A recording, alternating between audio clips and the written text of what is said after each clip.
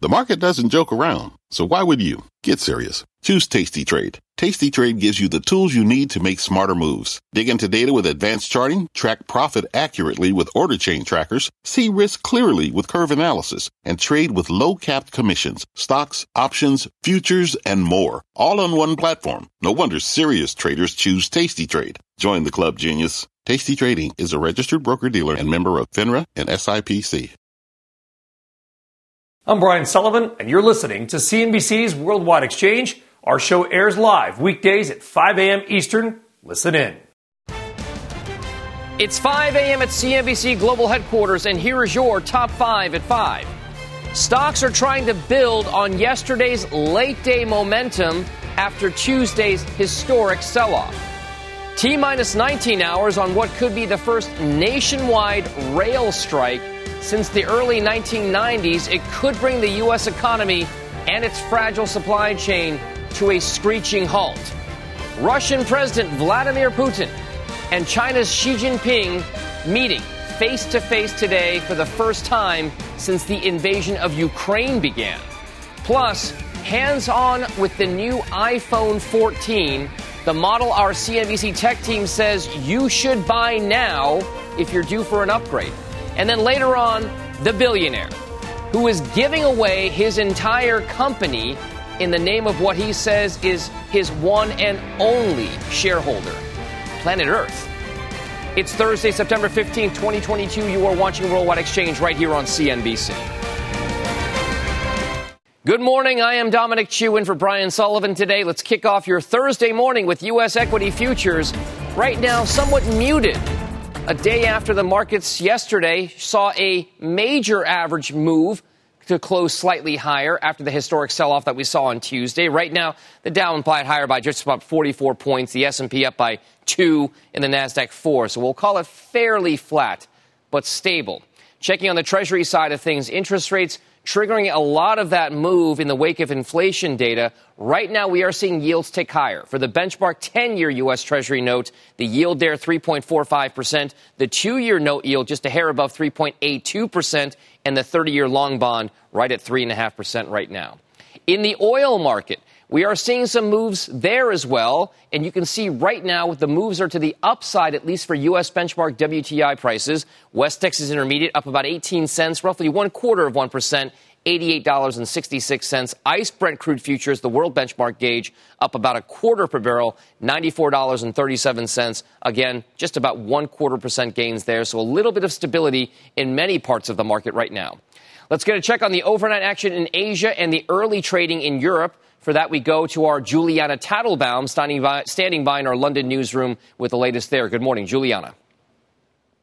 Hey, Dom. Good morning. Well, let's kick off with Asia. We saw Chinese equities underperform overnight. The Shanghai Composite pulling back about 1.2% after the central bank in China left interest rates unchanged. Outside of China, though, we did see some green overnight. Hang Seng in Hong Kong gaining about 0.4%.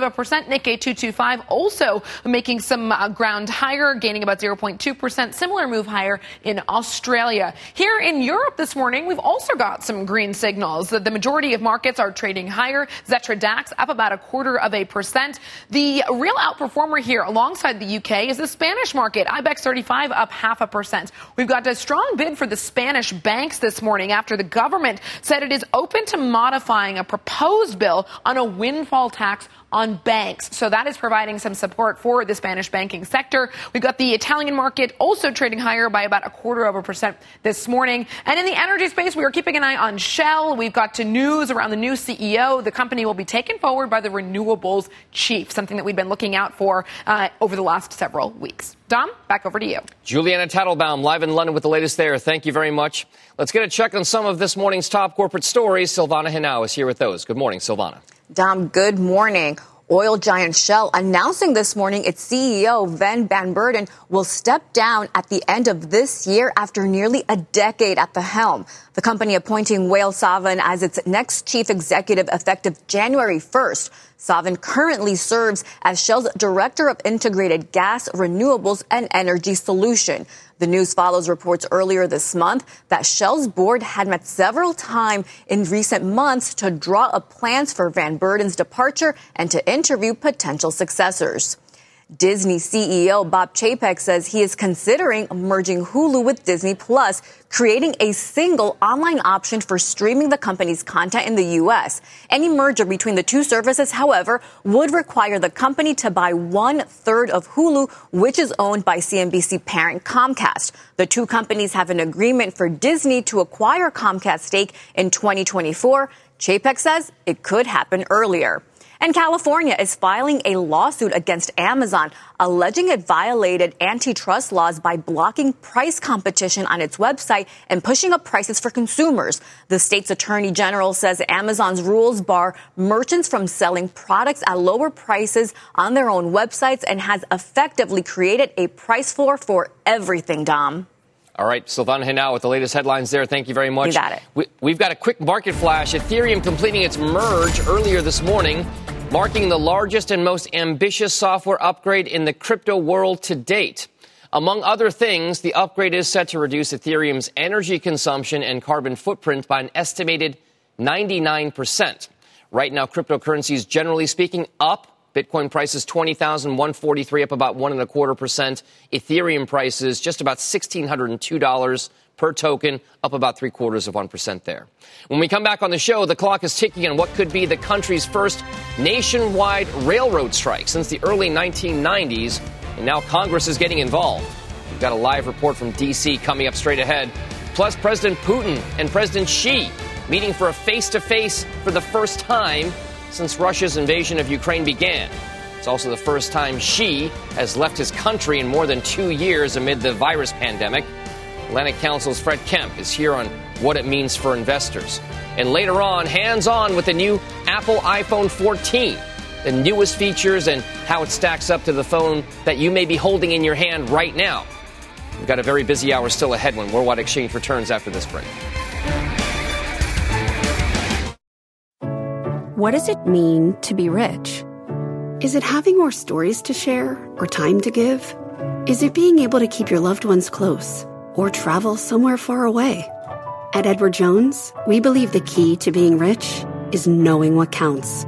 Your dedicated financial advisor will take a comprehensive approach to your financial strategy to help support what truly matters to you.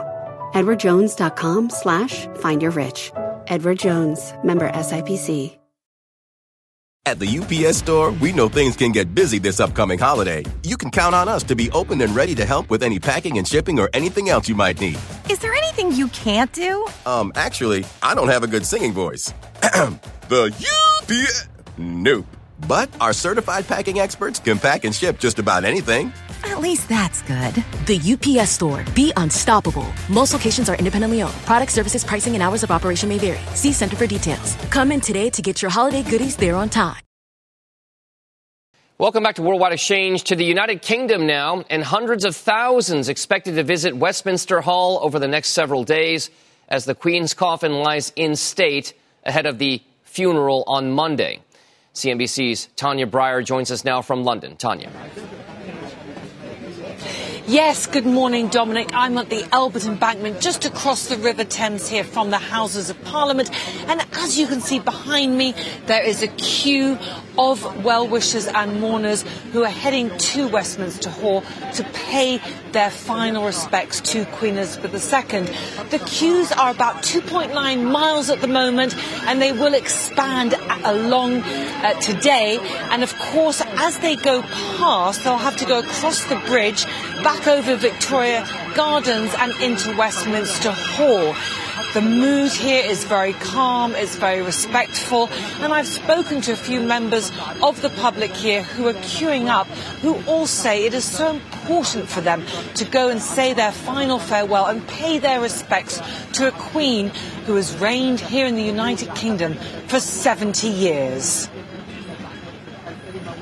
Tanya, I wonder, as you talk to the folks that are out there waiting in line, is there a sense right now that when they do move on and get to see the Queen lying in state, that they will feel that sense of closure? Or do you think that there's still an attachment that many of the citizens there have and maybe in mourning for quite some time now? You know what, Dominic, I think the biggest reason why a lot of them are here is they do want that sense of closure. They want to pay respects to the Queen. They've all admired her so much. And of course, they understand that King Charles III, who is already taken over, needs their support. And the support is there. They will be mourning the Queen for a long time to come. But of course, the transition has already taken place. And when King Charles has been greeted by the crowds, it's been with warmth, with support. They want him to succeed. All right. Tanya Breyer with the latest there on Queen Elizabeth II. Thank you very much. We appreciate it. We now have some breaking news. We've spoken about the looming railroad strike that could be threatening America and its economy. We now have a statement from the White House and the Biden administration. They are saying that they have reached a tentative agreement, possibly tentative agreement reached tonight, an important win for our economy and for the American people. They call it, again, an important win for the economy and the American people. This is according to a White House statement by President Joe Biden on a tentative railway labor agreement. We will have more on this coming up at 5:30. But right now you can see the futures moves, so again, somewhat stable and muted. However, some of the big rail operators like Union Pacific, CSX, others are kind of moving a little bit fractionally higher on this news in the pre-market trade. Again, we'll keep an eye on Union Pacific, CSX, Norfolk Southern, and others. We'll keep it right here. Still on deck for the show, no electric vehicle or hybrid option here as Ford unveils an all-new Mustang. That and your other top trending stories when Worldwide Exchange returns after this break. Today's big number, $35 billion. That's how much Deutsche Bank expects the total addressable market will reach in the space sector by 2030. That would represent a more than 335% jump from this year. At the UPS Store, we know things can get busy this upcoming holiday. You can count on us to be open and ready to help with any packing and shipping or anything else you might need. Is there anything you can't do? Actually, I don't have a good singing voice. The UPS... Nope. But our certified packing experts can pack and ship just about anything. At least that's good. The UPS Store. Be unstoppable. Most locations are independently owned. Product, services, pricing, and hours of operation may vary. See Center for details. Come in today to get your holiday goodies there on time. Welcome back. Time for something random but interesting. For that, we send it over to our own Brian Sullivan for RBI. Time now for your morning RBI. And today's going to be kind of a quick one because we just got to talk about one thing, and that is stocks and the really tough year it's been for tech. Most of the big cap tech names are down this year. You know that. But you probably care about the biggest of the big, the names you know, the names you may own, and the ones that really control the market. Of course, it's Apple, Amazon, Microsoft, Google, and to a lesser extent, Facebook. Yeah, they had a decent day on Wednesday, but Tuesday's collapse just piled on to big-time losses this year. And that's not editorializing, because we can show you something that may blow your mind about how bad this year has been. This is the combined loss of market value for Apple, Amazon, this group, right, from their 52-week highs, and it's nearly $3 trillion. Trillion with a T. Now, I know that seems impossible. We're talking about just 5 stocks, but it's true. Here's the math. Microsoft has lost the most total value, down $672 billion from its highs. It's down $100 a share in a year.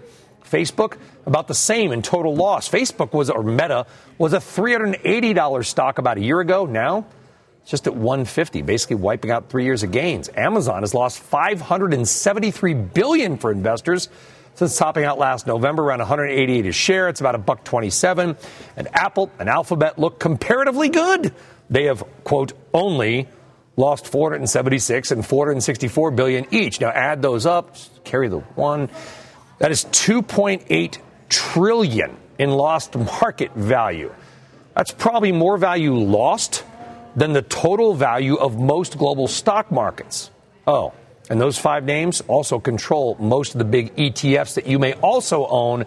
So if they go down, it's pretty hard, maybe impossible for the overall market to go up. And when they go down big like they did, they take a lot down with them. It's been a tough year, and Tuesday made it even worse because one day Tuesday was responsible for nearly 1/5 of that total loss. $489 billion in market cap lost in 5 companies in just a couple hours of trading. Now that is random but interesting and painful. All right. Thanks, Brian Sullivan, for that RBI. Now, take a look at what's happening with Russian President Vladimir Putin and Chinese President Xi Jinping. They're set to meet later on today at a regional summit in Uzbekistan, both arriving in country earlier this morning, as you can see here from the video. This marks the first time the pair will sit down face-to-face since the start of Russia's invasion of Ukraine. It's also the first time President Xi has left his country in more than 2.5 years. Remember, China, zero COVID, that whole thing. For more on what to expect, let's bring in Fred Kemp, CEO and president of the Atlantic Council. He's also, of course, a CNBC contributor. Fred, this is a big deal, and the optics are not just massive in terms of the people involved, but also key in terms of timing. Take us through what exactly it means for these two superpowers, so to speak, to get together in the wake of Russia's seemingly, at least, failures on the war in Ukraine in the last couple of weeks. Thank you very much for that question. So, first of all, let's not forget that Putin met ahead of the Olympics, the Beijing Olympics, with President Xi, maybe 3 weeks before the military action, and essentially got the green light from President Xi. They signed an extraordinary joint statement, almost unprecedented, talking about a no-limits relationship. Now, this many months later, it may be the most dangerous moment in the war, certainly the most dangerous moment in the war for Putin, and that makes it more dangerous for all of us. There's a lot more talk about, because he's been losing territory, because he's been losing so much ground around Kharkiv, around Kherson, so in the east and also in the south, it's humiliating to Putin. How will Putin react to this humiliation? Will he ramp up the war? Will he use perhaps even WMD, weapons of mass destruction, a battlefield nuke? That's being talked about quite seriously in the Pentagon here in Washington at the moment. So I would call this the most dangerous moment in the war thus far for all of us. And this is a moment where a meeting with Xi is crucial, because you hope that the Chinese president is going to say to Putin, look, this is a time to sue for peace. This is a time to pull back a little bit. But please, please don't turn to your nuclear weapons. Over the last century, Fred, there's been an evolution, right? The two global superpowers for the better part of the last half century have been the United States and Russia. And it's not just because of the military might of both of them. It was the economic influence. It was also the access to natural resources here in the U.S. and in Russia. Do you think there's an acceptance right now between President Putin and President Xi that China is now the only real superpower in the world left next to the United States, given the fact that we've seen such economic influence? Has that replaced the military side of things in your mind? You know, certainly Russia is the junior partner in the relationship with China. But in a nuclear and military sense, Russia is still a superpower. In an economic sense, obviously it's not, and China is. So it's a much more complicated and complex world. But because of that, Russia, which is hurting badly from sanctions, needs someone to buy regularly its energy at high prices, which China is doing. China is absolutely crucial to Russia's war effort. Conversely, also, Russia is key to Xi Jinping. If Russia fails in Ukraine, if Russia is turned back in Ukraine, it also has implications for China's ambitions with Taiwan. Conversely, if Russia is successful, if the West quits helping Ukraine and Ukraine falls, it's also relatively good news for China from that standpoint for whatever ambitions it has toward Taiwan. So there are global stakes here that are really not to be underestimated. Fred, is there a possibility? I mean, there is a possibility, obviously, that this could happen. But right now, there hasn't been any real overt military support provided by China to Russia. Do you envision that could be an evolution that we could see, that there will be a formal tie-up between President Putin and President Xi in the wake of this meeting, that maybe China will explicitly support China, not just by buying the oil, but also by selling arms and supplying arms to Russia for its battle with Ukraine? There certainly is a China propagandistic support for the Russian argument for the war. anti-NATO. The West was responsible. And so that's very important for Moscow on the world stage.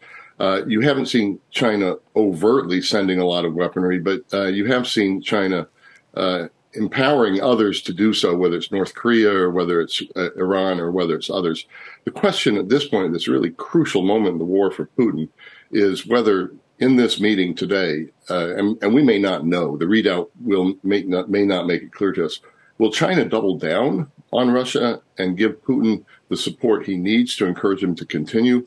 Or will it send a message saying, you know, at this point, it really is becoming counterproductive for us? Because don't forget, China's message on the world stage has always been protection of national sovereignty.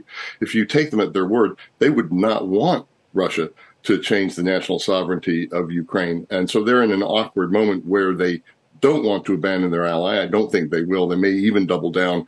But on the other hand, it really hurts them in terms of their own reputation, particularly in Europe on the world stage. Fred, before we let you go, can we talk about the changing trajectories that we were seeing with regard to President Xi and President Putin? President Putin seems to be at least facing a little dissension in his country right now, especially with his close leaders and advisors, counselors to him. Meanwhile, President Xi in China seems like he's on a track to become one of the most powerful rulers in Chinese history, and that includes all the dynasties before him. What exactly is the disconnect, and how do they reconcile that in the coming months and years? Well, it's such a fascinating question because Xi Jinping is about to be crowned for a third term and probably for life as China's leader. But he's doing with his economy slowing, with his COVID policy having not worked, with his demographics not working, and with his warrior diplomatic policy backfiring on the world stage. Both of them have slowing economies. Obviously, Russia's in a lot more trouble than China, but China's not doing all that well. On the one hand, you could say, well, they're not as strong as we thought, and these are two weakening countries in very different ways. But at times of weakening, they can be particularly dangerous because there may be a need for a nationalist lashing out in order to rally the forces. So I don't know what we're going to hear out of this meeting. I would study every tea leaf you can get a hold of today. But these are two countries determining the future, and it's going to be determined right now whether they stick together and whether Putin can salvage something for himself out of Ukraine. All right. Fred Kemp at the Atlantic Council with the latest there on China and Russia. Thank you very much. Still ahead on the show, a Worldwide Exchange exclusive with billionaire investor and legendary entertainment CEO Thomas Tull. His take on everything from stocks to crypto to the Fed and even more. And if you haven't already done so, please follow our podcast. If you miss Worldwide Exchange, check us out on Apple or Spotify or your podcast app of choice. Worldwide Exchange in audio format. We'll be right back.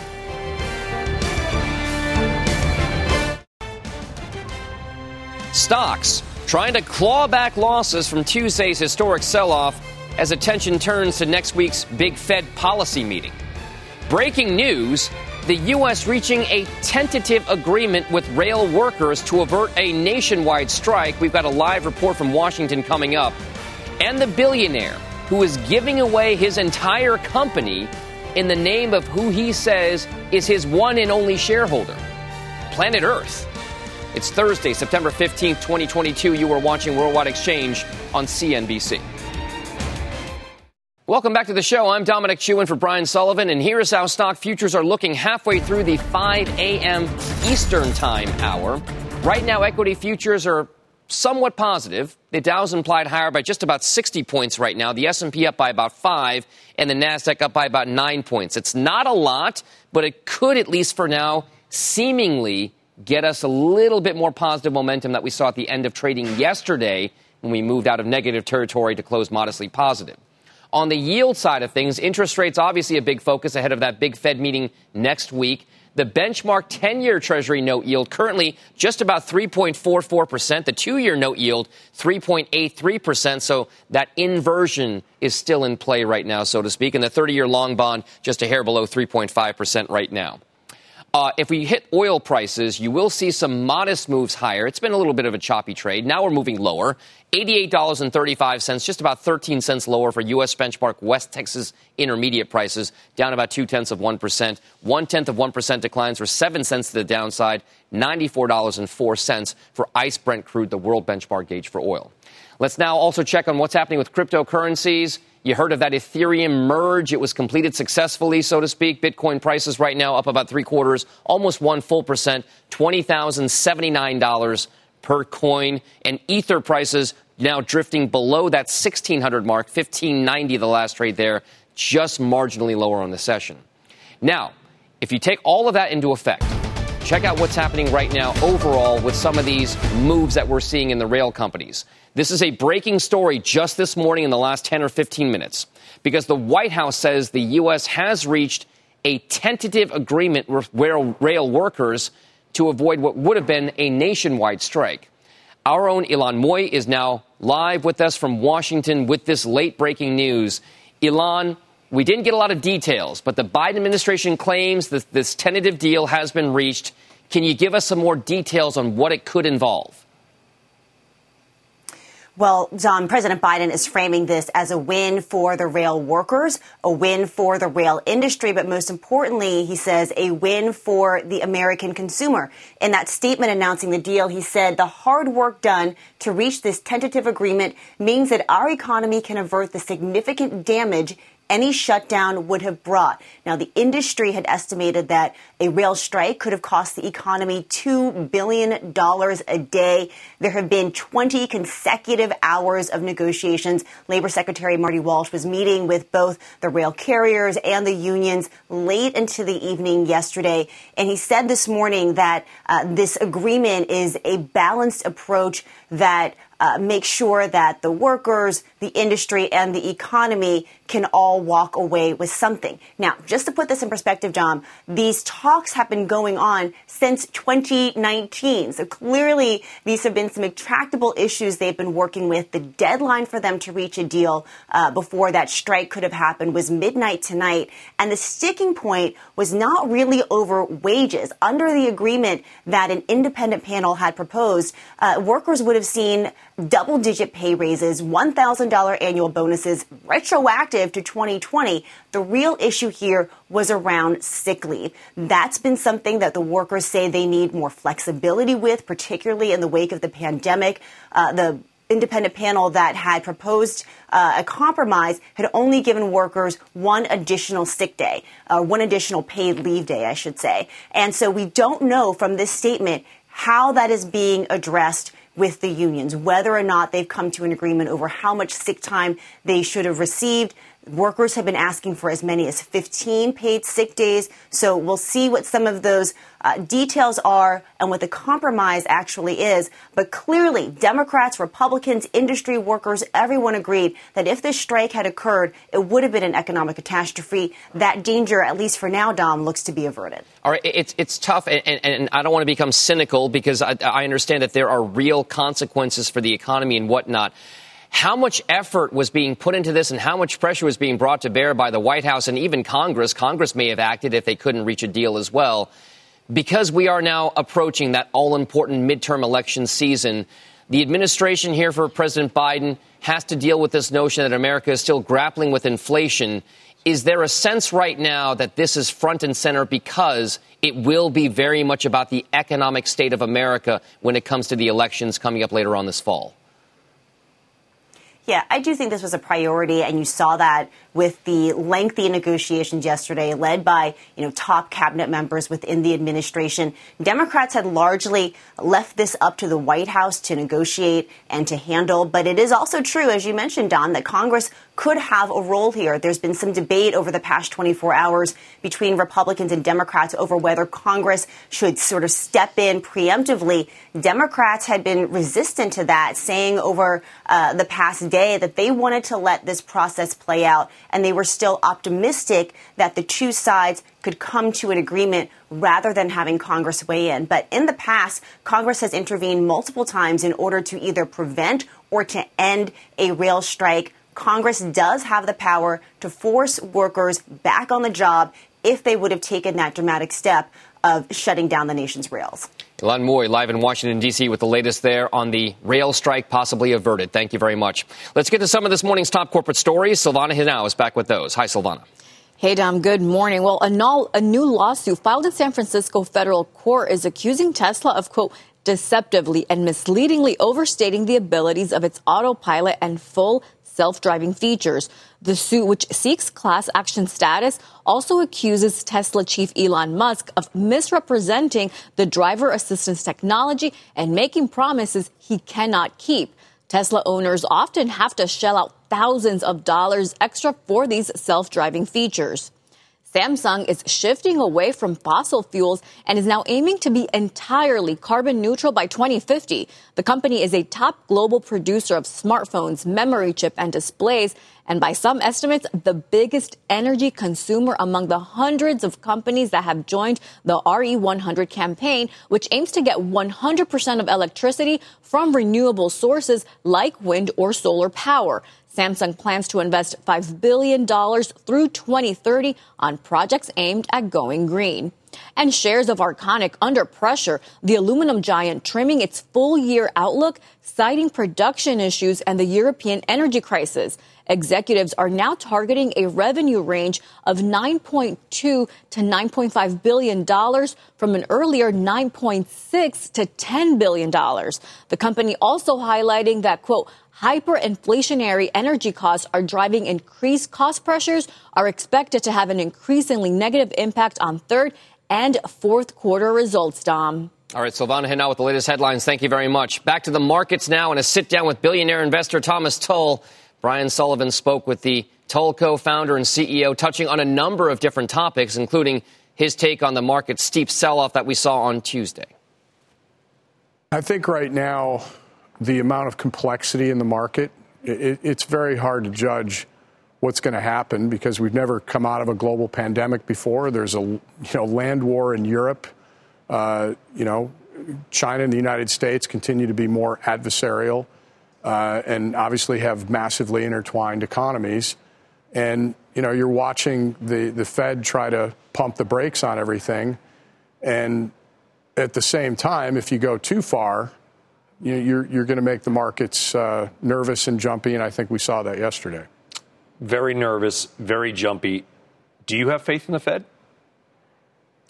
I think they have an incredibly hard job right now, and I think that you have to take a step back and at least say, are the indicators that you have and metrics you've used to measure things for X decades, are those still as relevant as they used to be?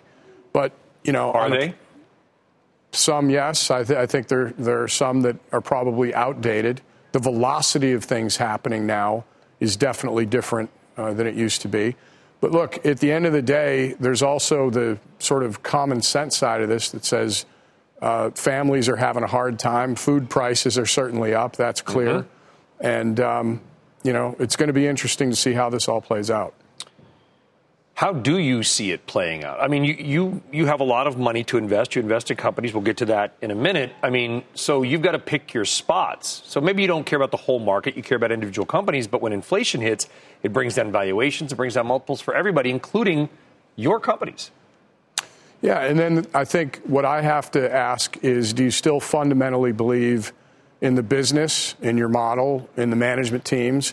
And I think that's why the aptitude of the management teams, the pliability that they have to manage through times like this is when it matters. When everything's up through the roof and valuations are, probably too high.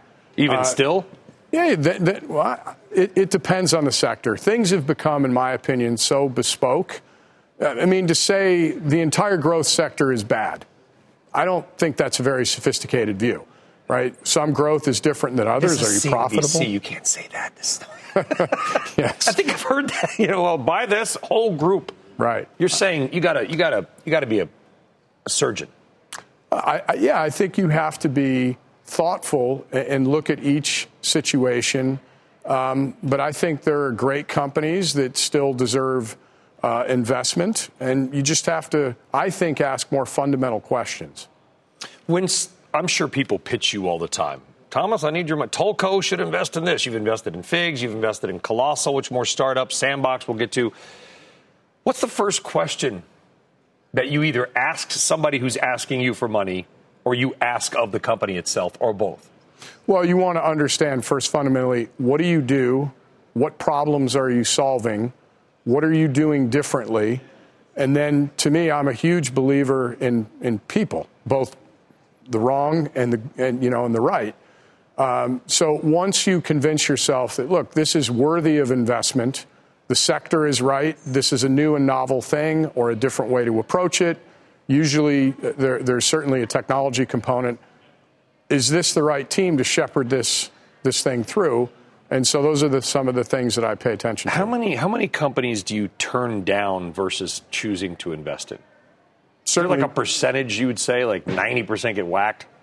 Yeah, I'd say certainly over 80%, just because if you look at a lot of things, and it doesn't mean that they're not great companies or might not become great companies. Mm-hmm. It just either philosophically or whatever the mission or thought is at that time, it doesn't work. But you certainly want to be open-minded, but at the same time, I think your success is as much about what you passed on as what you did.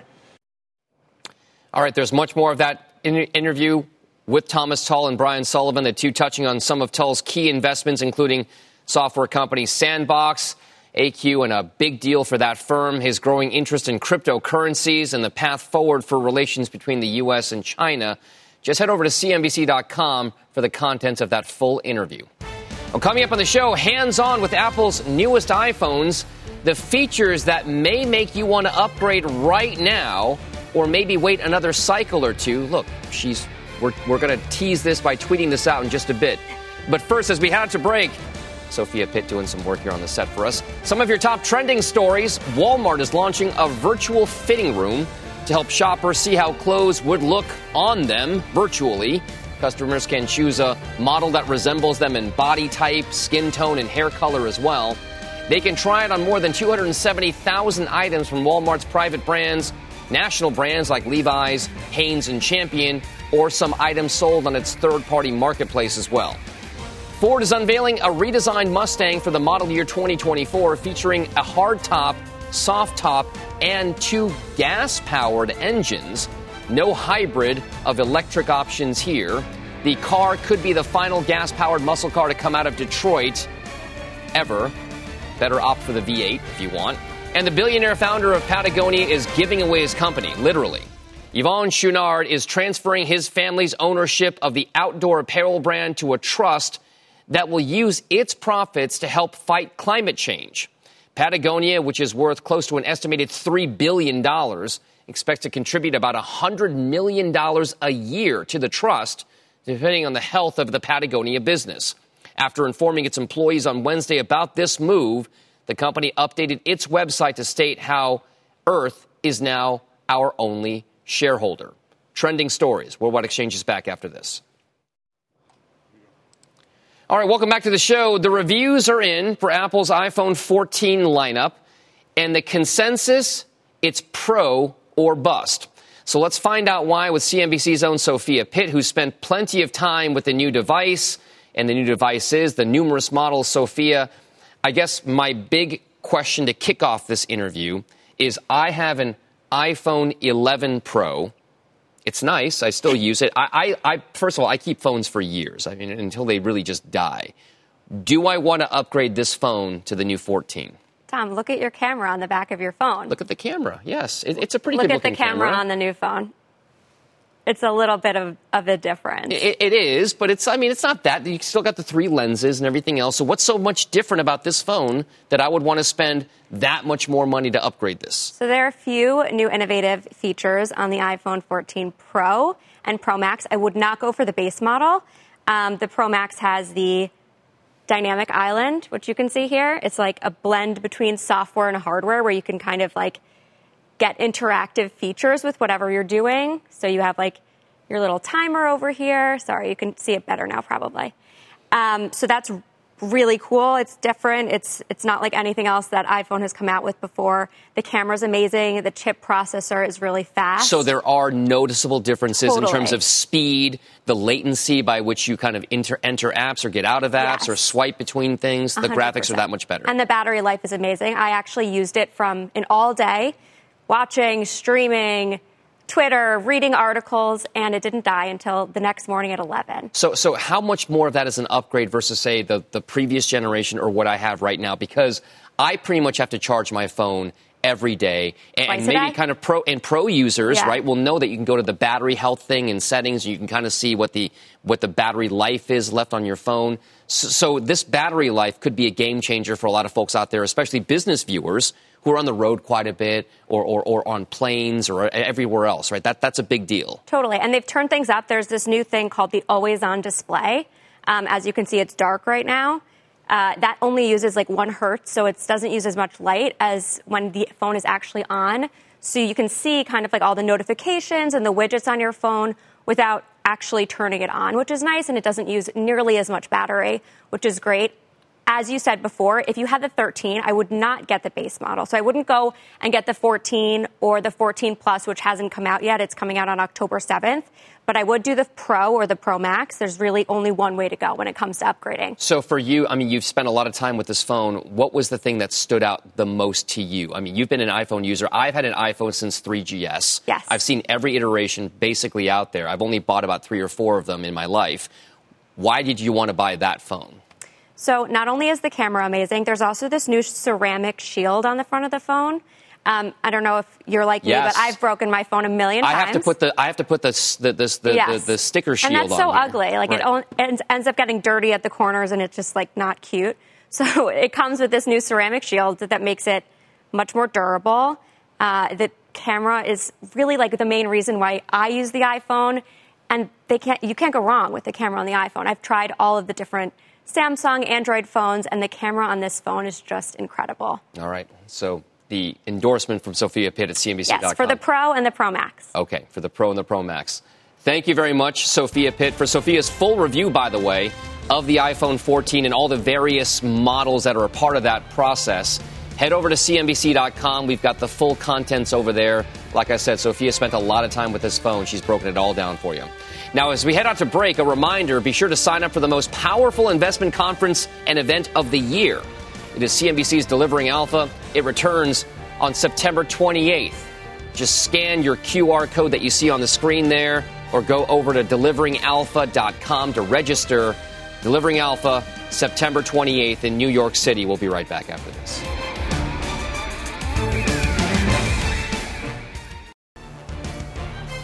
Welcome back to Worldwide Exchange. Here's your agenda for the day ahead. We've got 3 economic reports of note. You've got initial jobless claims every week on Thursdays. You got retail sales. That's going to be a big, important one. And the Philadelphia Fed Manufacturing Index. Those are all due out at 8:30 a.m. Eastern Time. We will also get, by the way, earnings from Adobe after the closing bell. We're also watching for news out of Vladimir Putin and Xi Jinping's summit and meeting in Uzbekistan, China and Russia, right, today, as well as the streaming of the first regular season NFL game, Thursday Night Football on Amazon Prime. It's the Los Angeles Chargers versus the Kansas City Chiefs, so a very big divisional rival game happening for the premiere of Thursday Night Football on Amazon Prime. Let's get more insight on the trading day ahead after yesterday's choppy session that saw the major averages climb out of red late in the day to peak their heads just above water by the close. Aaron Gibbs is Chief Investment Officer at Main Street Asset Management. Aaron, we all know what happened with the massive sell-off. We're seeing a little bit of stability. Is this just the setup for another leg lower? Do we retest those lows that we saw, or do we feel like this is the all-clear signal, at least for now? Well, I think obviously yesterday's market action doesn't say, we've completely put it past us. I think there's certainly a possibility for more downside. It's really all about the 10-year, right? And how people feel that. And that's, that inflationary reaction. So, as you mentioned, all the reports are coming out. If anything comes out that looks like, the economy is running too hot is disappointing. Indications that the Fed would raise rates and have that 10-year go even higher. And, we're really looking for the yield on the 10-year to break above 3.5 significantly and really go, maybe 3.6 and possibly even 4%. And that could certainly push the markets down just because the valuations did get a little high-ish or higher during the run-up during June and July. And so if we look at where we were trading on just on a valuation basis back when rates were 3.5% before, the market's about 14% higher on a valuation basis. So certainly anything where that pushes those yields up much higher, we could see another downside or retreat back to those June lows in the equity market. Higher yields means cash is coming out of the economic system, the machine, so to speak, of the American economy. Does that then mean that recession is inevitable? It's certainly more likely. I think we're really set up for a recession at this point. The amount that the Fed has to raise rates at this point, we really do need to slow down. Now this, I think it's really more a question of, and look, we're already in a technical recession. It's already happening. So is it a deep recession? Is it something dramatic, or is it just 3 or 4 quarters where we still have unemployment below 5% and still constant job growth? Sure, very possible. For me, it's really about what's happening on the corporate side. Are we going to be able to see profit growth going ahead? Because right now, when we look at forecast and the type of revisions that we've seen back down, 5% profit growth, clearly below what we're running at inflation right now, really isn't attractive for stock investors. Aaron, we've just got about 10, 15 seconds left. Do you have a top pick out there in your universe? So with all this downturn, I'd say I really like Centene Managed Healthcare. I think it's a nice, safe bet. And United Healthcare, another managed healthcare. Both have done really well, both in the up periods and the down periods, just high quality names, and use those down days to buy them on the cheap. All right, Aaron Gibbs at the call on Centene and United Health. Thank you very much, Aaron. We appreciate it. That does it for us here on Worldwide Exchange. Squawk Box picks up the market coverage coming up next. You've been listening to CNBC's Worldwide Exchange. You can always catch us live weekdays at 5 a.m. Eastern, only on CNBC. This podcast is supported by FedEx. Dear small and medium businesses, no one wants happy customers more than you do.